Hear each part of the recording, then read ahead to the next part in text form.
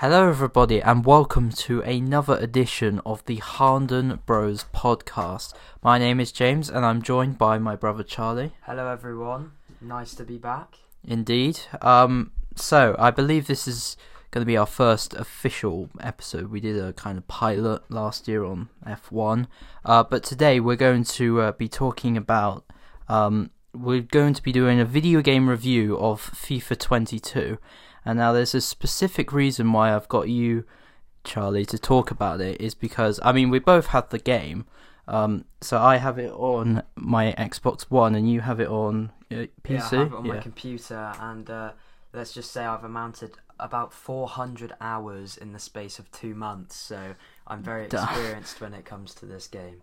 Yeah, well, exactly. That's why I got you, because, I don't play it often, but you're on it all the time. Yeah, I think it's helped me kind of expand on my newfound enjoyment of football. So I didn't know too much, but just playing FIFA's helped me understand about teams, leagues, games, etc. It's just been really good for that, actually.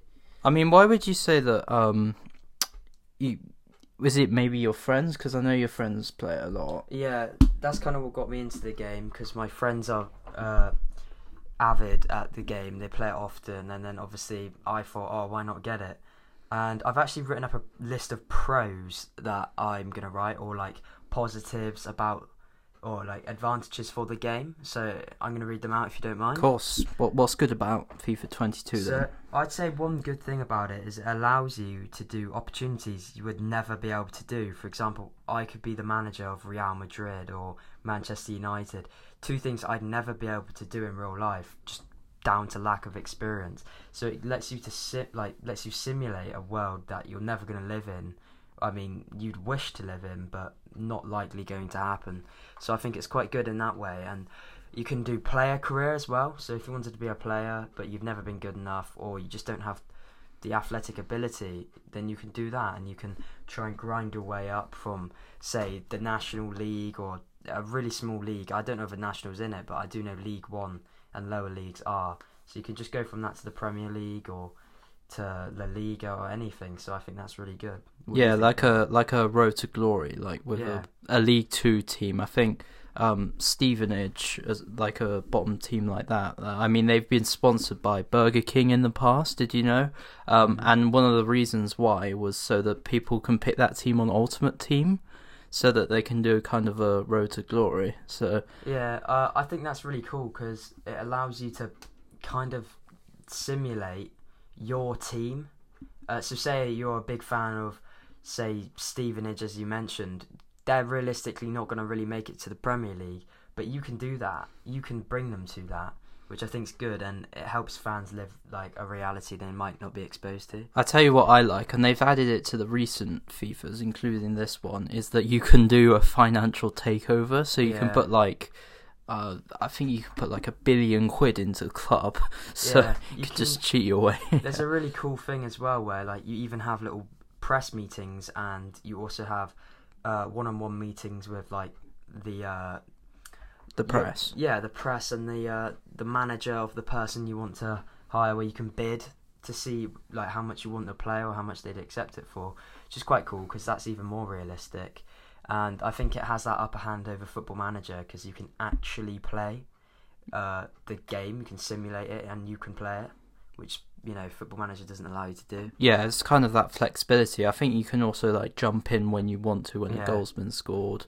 So how often do you play career mode? I'd say less. I'm more of a fan of Ultimate Team, which is essentially having your own team with players currently playing, or icons such as Pele and Ginola and all these people like that maybe you might have not been able to watch yourself. You can put them in your team and you can see what they were rated for, like skill moves. Pele's got 5-star, Maradona's got 5-star, which allows you to try and recreate some of the skills they would have actually used in game. I don't play it a lot, I'll be honest. I'm not the biggest fan of Ultimate Team, but you're always playing it, and you even like get me to play it, don't you? Yeah, I often play on his account just for a chance to Yeah. actually win. Because one of the bad things, and this is my first drawback of FIFA so far, is that you actually need a lot of either hours or money to be good at the game. So lots of people, especially YouTubers, they'll spend thousands of pounds just trying to get these, special cards that are worth coins. And often it's a pay-to-win game, which is actually quite bad for people like myself that don't spend much money and just trying to grind. Exactly. The thing is as well, the game is rated free, so it's basically for anybody over the age of 3. But that kind of Ultimate Team and the fact that you have to buy FIFA points, which is like real life purchases. Yeah, it contradicts it because Yeah. A 3-year-old might not knowingly go and might not know that that's real money because they're not too smart at the time, so they might just go and spend money that isn't theirs to spend. And FIFA have actually come across quite a lot of issues in the past because people have been using these in-app purchases without the parents' consent, and the parents have obviously been angry about that. Yeah, I'm sure there's been plenty of headlines about sort of stuff like that. For sure, it's quite intimidating for that a child is playing something like that, and it encourages kind of real life financial purchases. So. Definitely, but then I think at the same time it can be good because if you're an adult and you've got your own money and you just want to buy and see who you can get, it can be a lot of fun at the same time. So yeah, it's a bit contradicting, but I'd say overall the Ultimate Team is quite good, but you can come across quite toxic people, just like any game. So it's not just FIFA that I'd say has that. But another pro to FIFA, which I've really enjoyed myself, is Volta or Street Football, where basically you're just playing in the park. You're playing on a five-a-side or a small pitch that is more realistic to our own environment. So obviously we've got a park down the road. We play at that every now and then. So it helps me try and... Well, you do with your, yeah. with your friends, yeah. James isn't the best at football. No.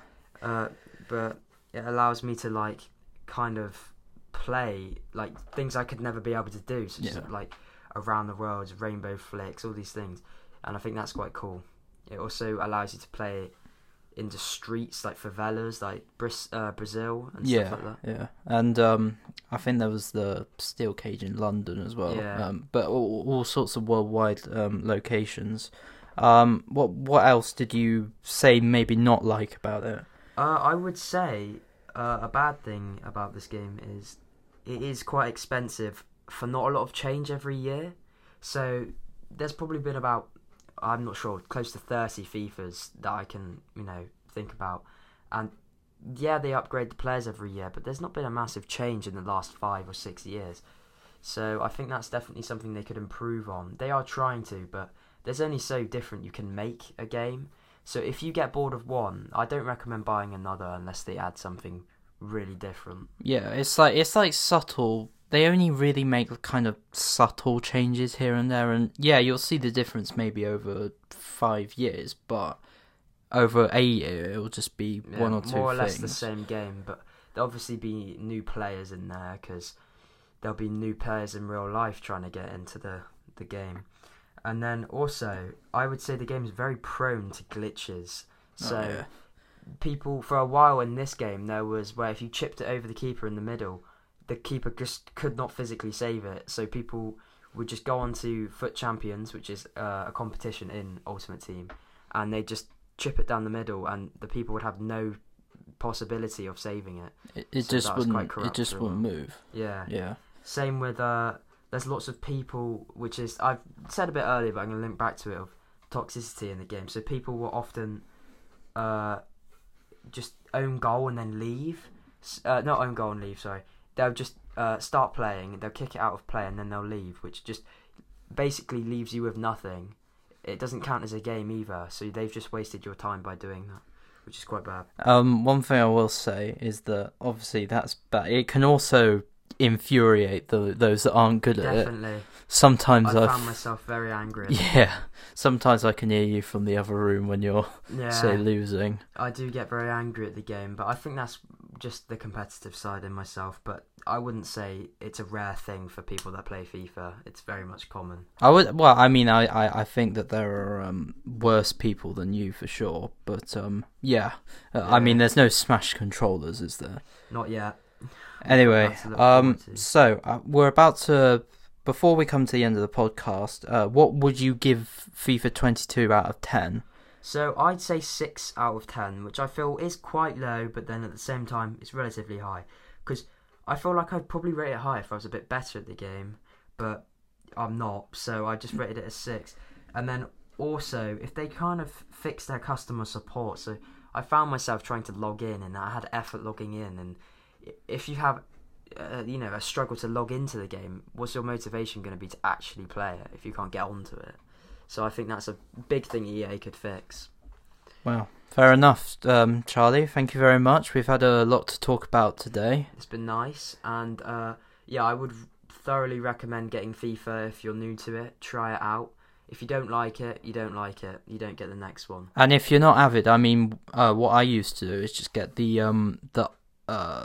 previous edition, and that's they're usually quite cheap as well when the newest game comes out. So obviously FIFA 22 will be quite cheap when FIFA 23 comes out, so you could do that. But yeah, FIFA as a whole is kind of a franchise, so it's not just this game. But one more thing, I have actually heard that they're rumoured to change the name of FIFA. So it's no longer going to be called FIFA. It's going to be called. Do you remember? I heard something about this. I can't remember what it was going to be called. They're going to change the name, but it was really uncatchy, and no one will use that. They'll just call it FIFA. So yeah. I think it's because FIFA are of course the world governing body of football, and they obviously offered the license. So I think it was something about them not having the license anymore. But there's that to worry about. But hopefully it will still be called FIFA in the future. It's been a pleasure to be on here. You too. I'd like to thank James. So that's it. Get FIFA. Yeah, you heard it from Charlie yourself. So that's it. Thank you very much and goodbye. See ya.